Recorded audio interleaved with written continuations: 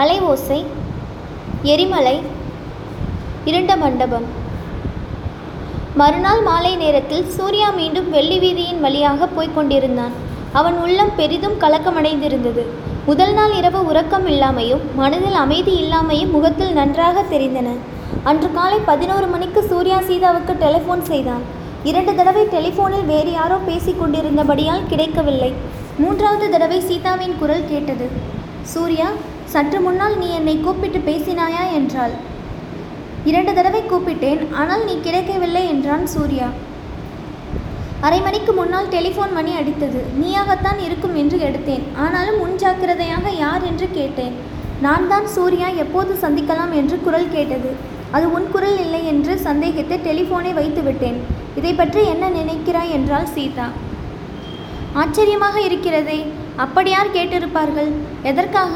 எனக்கு ஒன்றுமே தெரியவில்லையே. ஒருவேளை உன் அகத்துக்காரர் தானோ என்னமோ என்றான் சூர்யா. இல்லை, என் அகத்துக்காரர் குரல் இல்லை. இருந்தால் எனக்கு உடனே தெரிந்திருக்கும். அது போனார் போகட்டும். நான் இன்றைக்கு உன்னை அவசியம் சந்திக்க வேண்டும். எங்கே, எப்போது சந்திக்கலாம் என்று சீதா பரபரப்புடன் கேட்டாள். எங்கே சந்திக்கிறது? சந்தித்தால் உன் வீட்டில்தான் சந்திக்க வேண்டும். 2 நாள் கழித்து வருகிறேன் என்றான் சூர்யா. முடியாது. இன்றைக்கு என்னை பார்க்காவிட்டால் அப்புறம் என்னை உயிருடன் பார்க்க மாட்டாய். இங்கே நீ வரவேண்டியதும் இல்லை. வந்தால் பெரிய ஆபத்தாக முடியும். நான் பழைய டெல்லிக்கு வந்து உன்னை பார்க்கிறேன். இது என்ன யோசனை சீதா? நீ தனியாக புறப்பட்டு வருவாயா? அவருக்கு தெரியாமல் இருக்குமா? அப்படி தெரிந்தால் ஏற்கனவே வீண் சந்தேகப்படுகிறவர். யார் என்ன சந்தேகப்பட்டாலும் சரிதான். இன்று சாயங்காலம் உன்னை நான் பார்த்தே ஆக வேண்டும். இவருக்கு இன்றைக்கு பார்ட்டி இருக்கிறது. நேரம் கழித்துதான் வருவார். அதற்குள் உன்னை பார்த்துவிட்டு திரும்பி விடுவேன். அப்படியானால் நானே அவ்விடம் வந்து விடுகிறேன். கூடவே கூடாது. இந்த வீட்டு பக்கமே இனிமேல் நீ வரக்கூடாது. சாயங்காலம் 6 மணிக்கு நான் பழைய டெல்லி வந்து சேருகிறேன். எனக்கு பயம் ஒன்றுமில்லை. உன்னை எங்கே பார்க்கிறது? சூர்யாவுக்கு டவுன் ஹாலுக்கு பின்னால் உள்ள மைதானம்தான் உடனே நினைவுக்கு வந்தது. அங்கே வரும்படியாக சொன்னான். சீதாவும் சரி என்று சொல்லி டெலிஃபோனை கீழே வைத்து விட்டாள். அது முதல் சூர்யாவின் உள்ளம், சீதாவிடம் ஏன் அப்படி சொன்னோம்? பிடிவாதமாக வரக்கூடாது என்று சொல்லாமற் போனோமே. இதனால் சீதாவுக்கு மேலும் என்ன கஷ்டம் நேருமோ என்னமோ என்று கவலைப்பட்டு தத்தளித்து கொண்டிருந்தது. இதற்கிடையில் நேற்று ஏற்பாடு செய்திருந்தபடி தாரிணியையும் மற்ற நண்பர்களையும் பார்த்தாக வேண்டும். அதற்காகத்தான் இப்போது சூர்யா வெள்ளி வீதியில் போய்க் கொண்டிருந்தான். தாரிணியை பற்றி எண்ணியதும் முதல் நாள் 3 பேர் தாரிணியை பிடித்து கொடுத்தால் ₹1,00,000 தருவதாக கூறியது நினைவு வந்தது. இந்த ஞாபகம் சூர்யாவின் மனக்குழப்பத்தை மேலும் அதிகமாக்கியது. இரத்தவாசல் என்று பெயர் பெற்ற பயங்கர சரித்திர சம்பவங்கள் நடந்த இடத்தை தாண்டி சென்றதும் ஆஜானுபாகுவான முஸ்லீம் லீக் தொண்டர் ஒருவர், பச்சை சட்டைக்காரர், சூர்யாவின் பேரில் மோதிக்கொண்டு மாப் கீஜியே, குவாதே ஆஜாம் ஜிந்தாபாத் என்றார். அந்த ஆசாமி வேண்டுமென்றே தன் பேரில் மோதிக்கொண்டு விஷமத்துக்காக மன்னிப்பு கோருகிறார் என்று எண்ணிய சூர்யா கோபத்துடன் நிமிர்ந்து பார்த்தான். ஆசாமியின் கண் சிமிட்டலை கண்டதும் நேற்று போலீஸ் உடையில் காட்சி தந்தவரே தான் என்று அறிந்து, இதென்ன இன்றைக்கு இந்த வேஷம் என்றான் சூர்யா.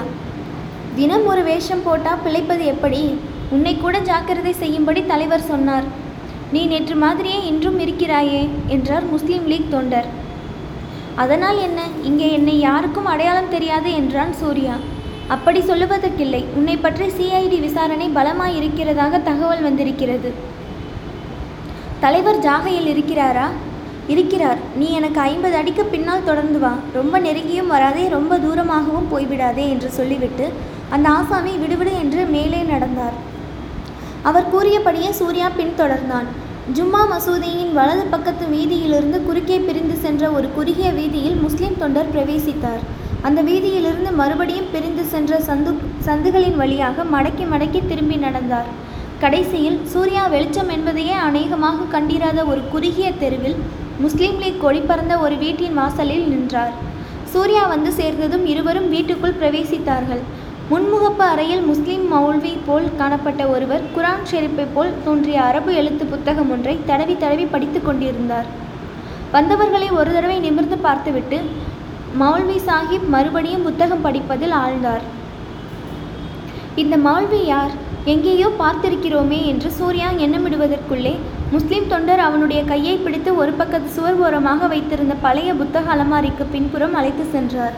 அலமாரிக்கும் சுவருக்கும் மத்தியில் ஒருவர் சிரமப்பட்டு நுழைய இடைவெளி இருந்தது. அங்கே சுவரில் ஒரு கதவும் இருந்தது. தொண்டர் அந்த கதவை திறந்து சூர்யாவை உள்ளே பிடித்து தள்ளிவிட்டு கதவை சாத்தி கொண்டார். சூர்யா ஒரு நிமிஷம் இருட்டில் தடுமாறினான். அடுத்த நிமிஷம் ஒரு மிருதுவான பெண்ணின் கரம் அவனுடைய கையை பற்றியது. தாரிணியின் குரல் என்னுடன் வாருங்கள் என்று அவனை அழைத்தது.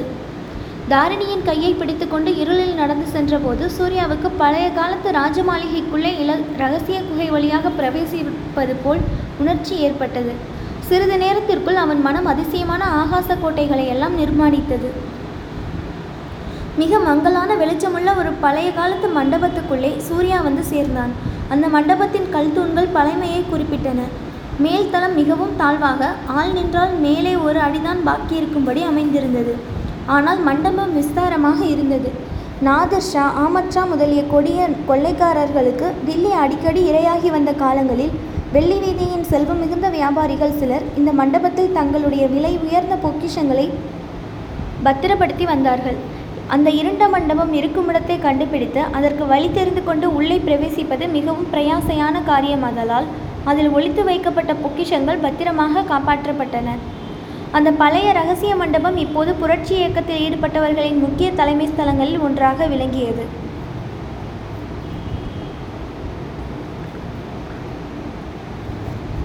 மண்டபத்தில் அச்சமயம் சுமார் 20 பேர் இருந்தார்கள். சிலர் தனியே படுத்து புத்தகம் படித்து கொண்டிருந்தார்கள். சிலர் கும்பல் கூடி பேசிக் கொண்டிருந்தார்கள். சிலர் சுருட்டு பிடித்தார்கள். சிலர் படுத்து தூங்கினார்கள். அவர்களுடைய உடைகள் விதவிதமாக இருந்தன. சுவரில் ஒரு ஆணியில் போலீஸ் தலைப்பாகையும் உடைகளும் தொங்குவதை சூர்யா கவனித்தான். நேற்று தன்னை தாரிணி இருக்குமிடம் அழைத்து சென்ற ஆசாமி அணிந்திருந்த உடைதான் அது என்பதையும் தெரிந்து கொண்டான். தனியே உட்கார்ந்து ஏதோ எழுதி கொண்டிருந்த ஒருவரை தாரிணி சுட்டி காட்டி அதோ தலைவர் என்றாள். சூர்யா அவரிடம் சென்று இன்குலாப் சிந்தாபாத் என்று கோஷித்தான். புது ஆசாமி வந்திருப்பதை கண்டதும் எல்லோரும் வந்து கும்பலாக தலைவரை சுற்றி உட்கார்ந்தார்கள். எங்கெங்கே போயிருந்தீர்? போன இடங்களிலெல்லாம் நாட்டின் நிலைமை எப்படி இருக்கிறது என்று சூர்யாவை தலைவர் கேட்டார். மத்திய மாகாணத்துக்கும் ஆந்திர தேசத்துக்கும் மதராசுக்கும் போயிருந்தேன்.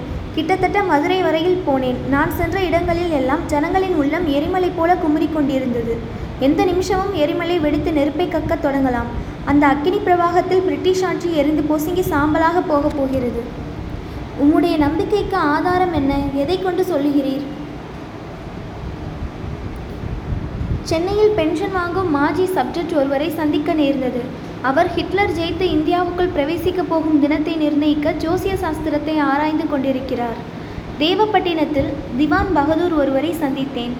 அவர் நெடுங்காலம் ஜஸ்டிஸ் கட்சியில் இருந்தவர்.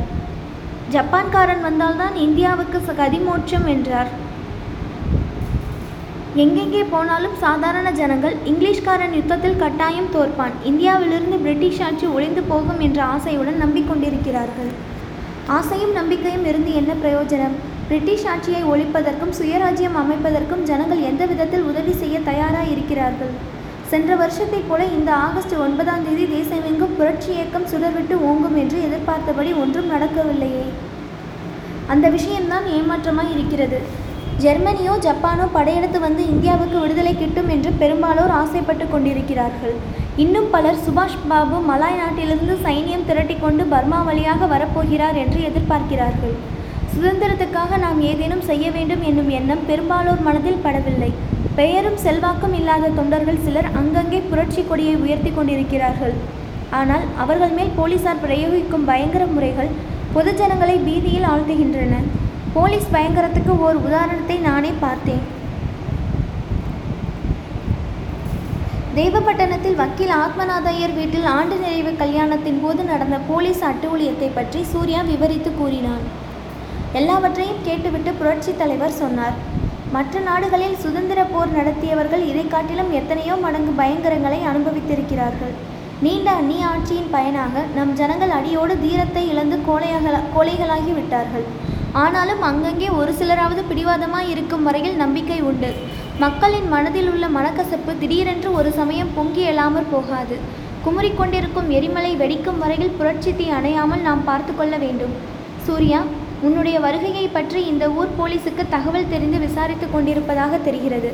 நீ இன்றைக்கே இந்த ஊரை விட்டு போய்விடுவது நல்லது. கல்கத்தாவுக்கு போகிறாயா? அங்கே முக்கிய காரியம் இருக்கிறது என்றார் தலைவர். ஓ, போகிறேன் என்றான் சூர்யா. ஒருவேளை சீதா பிடிவாதம் பிடித்தால் அவளையும் கல்கத்தாவில் கொண்டு போய் விடுவதற்கு சௌகரியமாய் இருக்கும் என்று மனதிற்குள் எண்ணிக்கொண்டான். கல்கத்தாவில் செய்ய வேண்டிய காரியங்களை பற்றி தலைவர் அவனுக்கு விவரமாக கூறினார்.